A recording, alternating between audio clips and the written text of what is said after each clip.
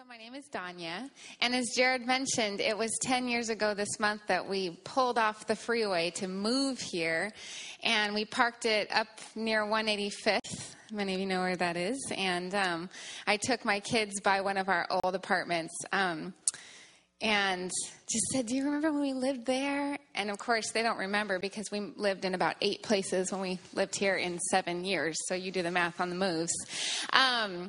But I was thinking about how many times I've walked in those doors. Hundreds of times. I don't know, maybe thousands. And today was no different. We just feel loved by you, and we love you.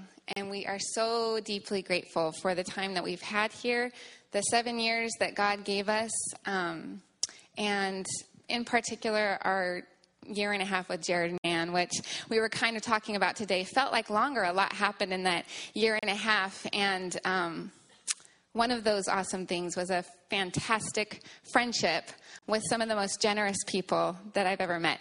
So I hope you know, just listen, how good you have it. Yeah. In terms of our life in Cottage Grove, it's a small town. It wasn't necessarily the place I wanted to go.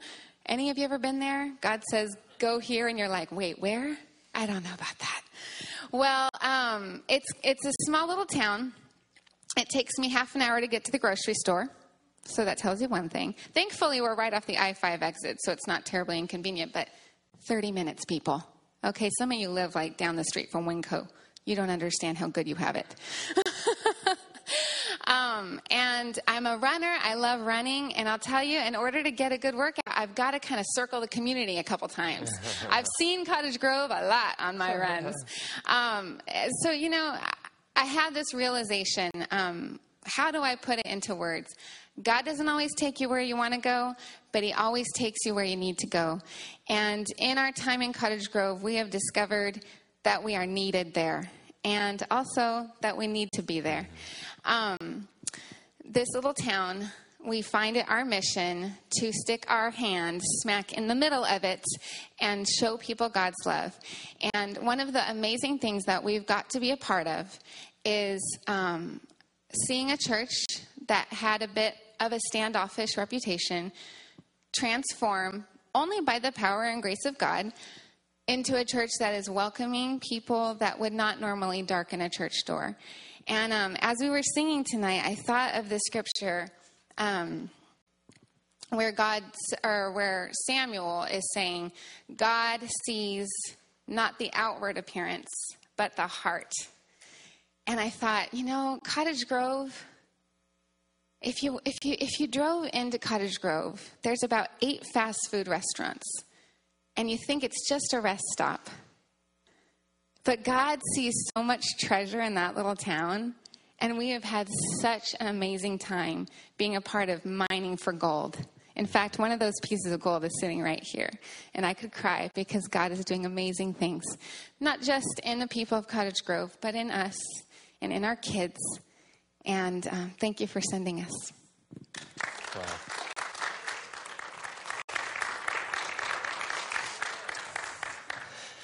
Enough said. My goodness. That's so good. Well, I'm Isaac, and man, it's so fun to see many familiar faces, and we shared a lot of life here in our time, 7 years, and we ministered together, walked through life together, shared some tears, a lot of laughs, mostly at my expense, and I'm fine with that. But I hope we all go away. Some of us are meeting for the first time. I hope we all go away encouraged that the lost are found. So I was standing in the baptismal tank with Maureen, and it's like what happens here. Baptisms are happening, and everybody's worshiping, and people go down, and we all cheer together because somebody is saying yes to Jesus.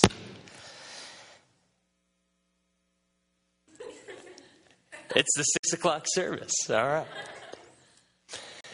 And that's an interesting moment to be in. You can feel the emotions of the person that's in the tank with you, and oftentimes people feel a little bit on display. And I think Maureen did. because she was very well known, a familiar face within our community. Her and her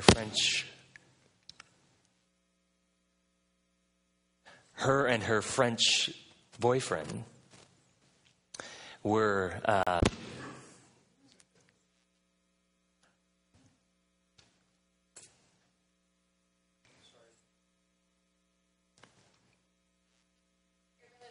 this is Russ Havlick, everyone.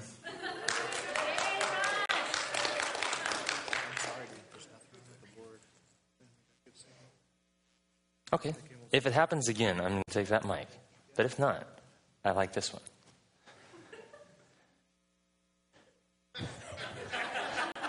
I'm just waiting here for...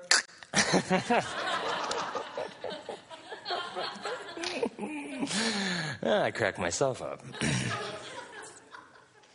Get it? Crack? Okay, that's all right. Like the sound. Okay. I was talking about Maureen, wasn't I? Yeah, okay. Yes. And she served a lot of lattes and coffee to people in the community. Her boyfriend is trained in Paris, so their coffee shop was fantastic. A lot of people came in. Well, in that moment, being in the baptistry, I was reminded of 3 days prior being in my office with Maureen and her friend Jennifer. And I got to listen as Jennifer shared the good news of Jesus Christ with Maureen, telling Maureen about her own baptism just 6 months prior and how important that had been, and inviting Maureen to put her faith in Jesus Christ and then to be baptized. As Jennifer was telling that story, I was reminded of 4 weeks after her baptism, 6 months prior. And she called me on the phone, and you have to know that Jennifer was so enthusiastic when she discovered Jesus. It was all just amazing. Jesus is the answer. But this message was different. She said, Pastor Isaac, I need to talk to you. And so I called her back, and I'm thinking I'm going to have to encourage her with the good in spite of whatever difficulty she's going through, that God is with her. And so I said, Jennifer, what's the matter? And she goes, well, I baptized somebody yesterday. I'll clue you in here to pastoral ministry. This isn't the typical phone call you get from someone that's been a Christian for 4 weeks. And I said, wow. I mean, I'm just blown away like you are. Tell me more. She said, well, I have this friend, and he's been following Jesus for the last couple of years. He's never been baptized, and I told him that baptism was so compelling to me. So I took him down to the Willamette River, and I baptized him in the name of the Father, the Son, and the Holy Spirit. I was like, that is amazing. I didn't know that Jennifer was friends with Maureen. As a matter of fact, I didn't know that until they were in my office together on that day. But I had met Maureen 3 years ago. See, my friend and yours, if you're around here, you know Kim Lawless, children's pastor. She's from Cottage Grove. And when we were invited to consider going to Cottage Grove and taking that church, she said, when you go visit, you have to go to this little French cafe called Fleur de Lis. It's amazing. So we did. And I met Maureen. And when we moved to Cottage Grove, I would frequent that coffee shop, because if you know me, I love coffee shops. And I got to know Maureen. She has a Brooklyn accent, which brought some spice to that otherwise sophisticated French environment. And she would say things like, you know, Isaac, I should come talk to you sometime. God put her friend Jennifer in his grace so that Jennifer could in turn extend that to her. The lost are being found. It's just one story. There's so many stories. I'm going to tell you a few more. When I was a senior in high school, I went to high school in Cresswell, which is near Cottage Grove. I was on the basketball team, and we had a transfer junior that came in from another school. His name was Justin. And Justin and I played together that year. He was a nice guy. We got along just fine. But after high school, I thought I would never see him again. Then we moved to Cottage Grove. And I met his mom. His mom started coming to our church, and she was loving Jesus. And she filled me in with what had been happening with Justin since high school. He had been stricken with cancer.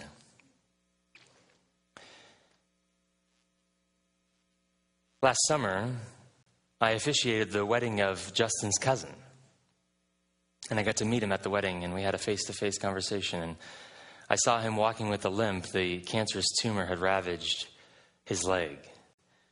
And we exchanged information, and we text back and forth a little bit. This last fall, he attended church for the first time.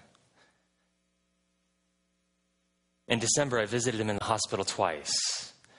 Cancer is back. They're just giving him a few months to live. Last week, he texted me. He said, I want to be baptized. So yesterday morning, I drove out Mosby Creek Road. Yes, you heard me say crick. I turned left on Perkins Creek Road, because that's the other way you say that word, and drove another couple of miles to Justin's aunt and uncle's house, and in a hot tub in front of friends and family, I baptized Justin. The lost are being found. Justin's grandpa says, I think God is really amazing that you had that 1 year with him 17 years ago, so that now he could receive from you. Maybe he wouldn't have been able to receive from someone else. And God can work through anyone. But I was absolutely astounded to see God seeking the lost, finding them, and bringing them to situations and possibilities where they could say yes to his grace and to his love. The lost are found. That's why you're here. You've been found, or are being found. You're in a relationship with Jesus, or you're on your way to a relationship with Jesus, and you want to participate with this great mission. And many of us have discovered, or are discovering, that we want to be the fulfillment of what the New Testament calls us, what the Bible calls us. See, the Bible has crazy things it calls us. One, it calls us ministers, not just the professionals, the upfront people, the people that have their names on the literature, but actually all who follow Jesus are referred to as ministers. This is what we're called. This is what we get to walk in. We have this ministry of partnering with God's great mission, finding the lost. The Bible also uses a word to describe you and I, ambassadors. We didn't create the message, but on behalf of him, we carry that message with us. And one of my favorites is in Philippians 1, Paul is giving thanks to the church in Philippi, and he's thanking them for their partnership with spreading the good news of Jesus Christ. Partnership, not just their help, not just their attendance at ministry functions, but them taking equal responsibility as a partnership is, and spreading the good news of Jesus Christ. You know, if Ann and I decided to open up a legal practice, we wouldn't call it a partnership if it was Hovitt and Roth, if I was the legal secretary, or I had a minimal role or administrative role. Only if I took full partnership, equal responsibility in carrying the highest function of that would it be a partnership. And that's what the New Testament calls us. Partners with bringing those who are lost into the finding arms of Jesus Christ. That's why you're here, and we get to encourage you along on that journey.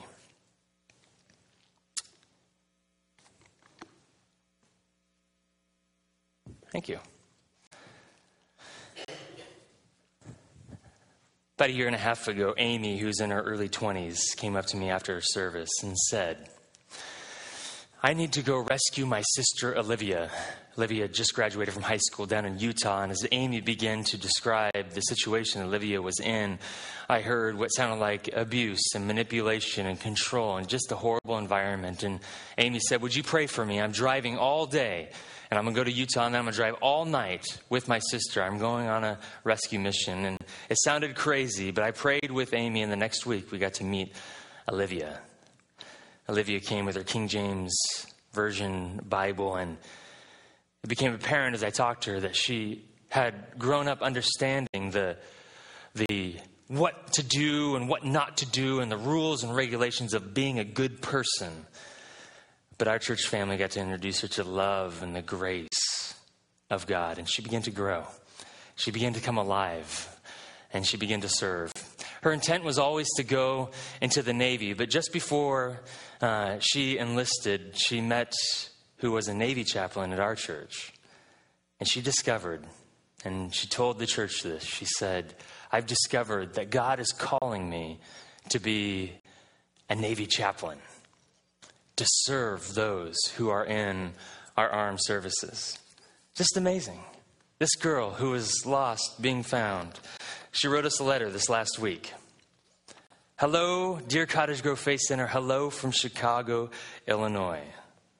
I'm in boot camp and enjoying it. We're tough in Cottage Grove, too. That's the way it is. She talks a little bit about what that's like, and then she says, I am an RPO, which is a religious petty officer. She's talking about the services that she gets to help provide, to minister to those who are enlisted in our armed forces.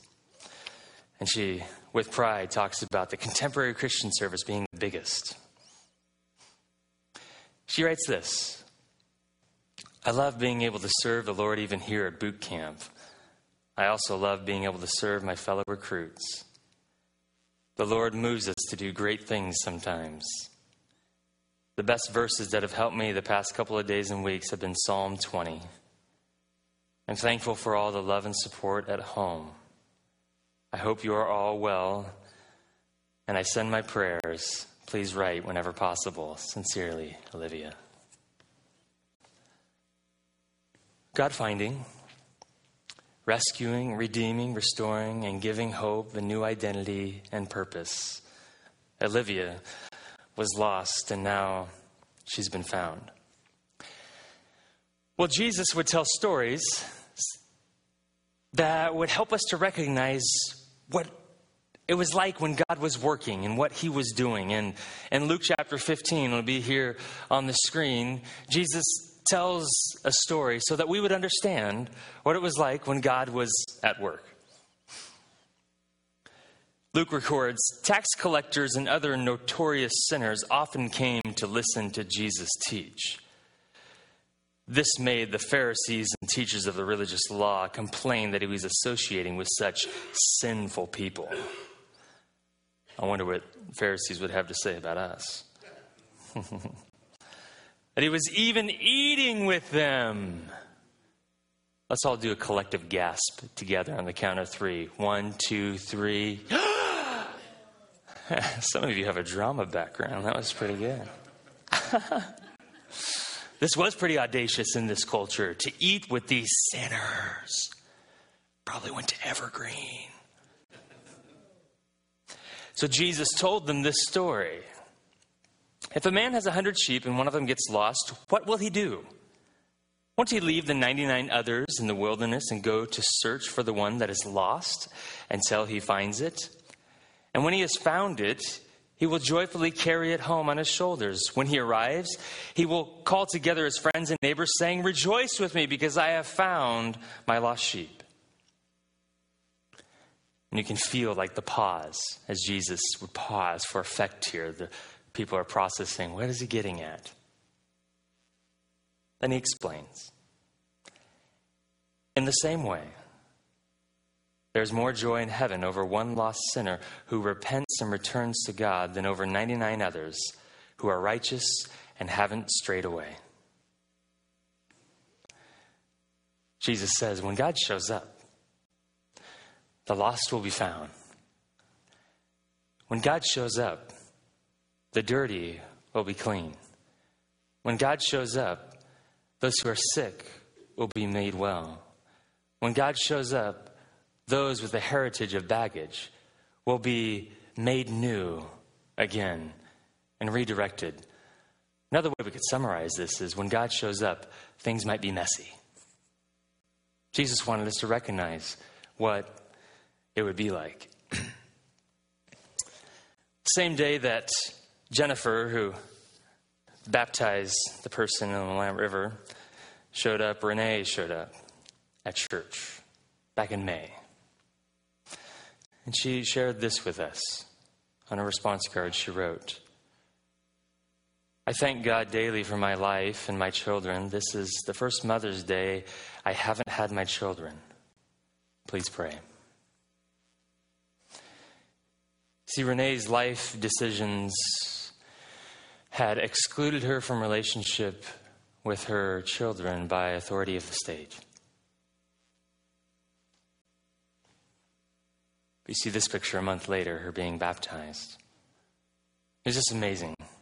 She's receiving grace and love and forgiveness and hope, and she just begins swimming in this atmosphere of love that God has created at Cottage Grove Faith Center.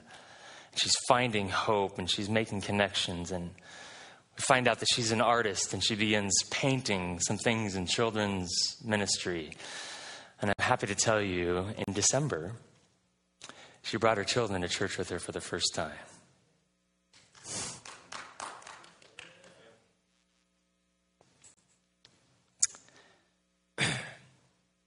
And she excitedly told me about the new visitation arrangement that had been created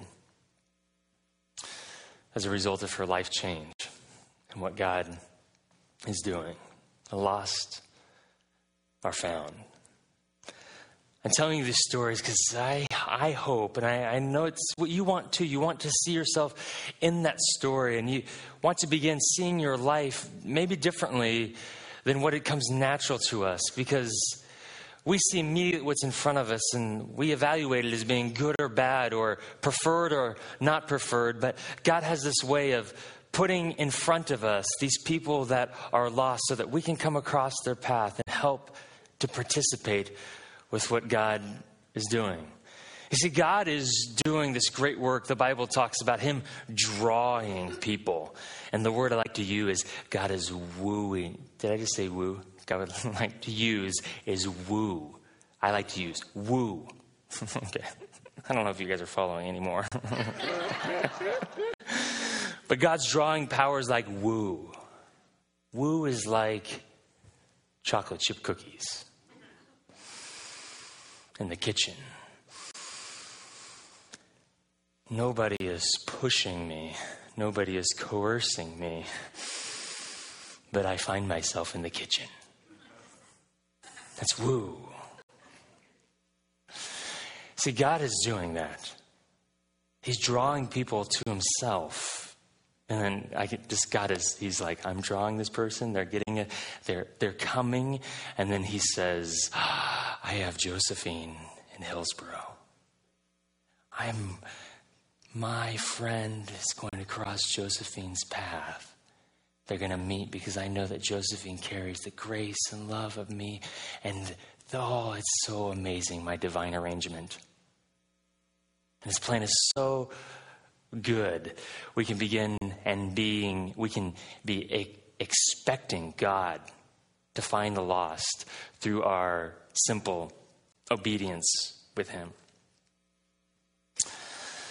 Well, this next story you'll see is about my friend Robert, and Robert is here tonight, and you have a chance to talk to him after the service, and he showed courage to put his story on video for us so we can continue to see how the lost are found.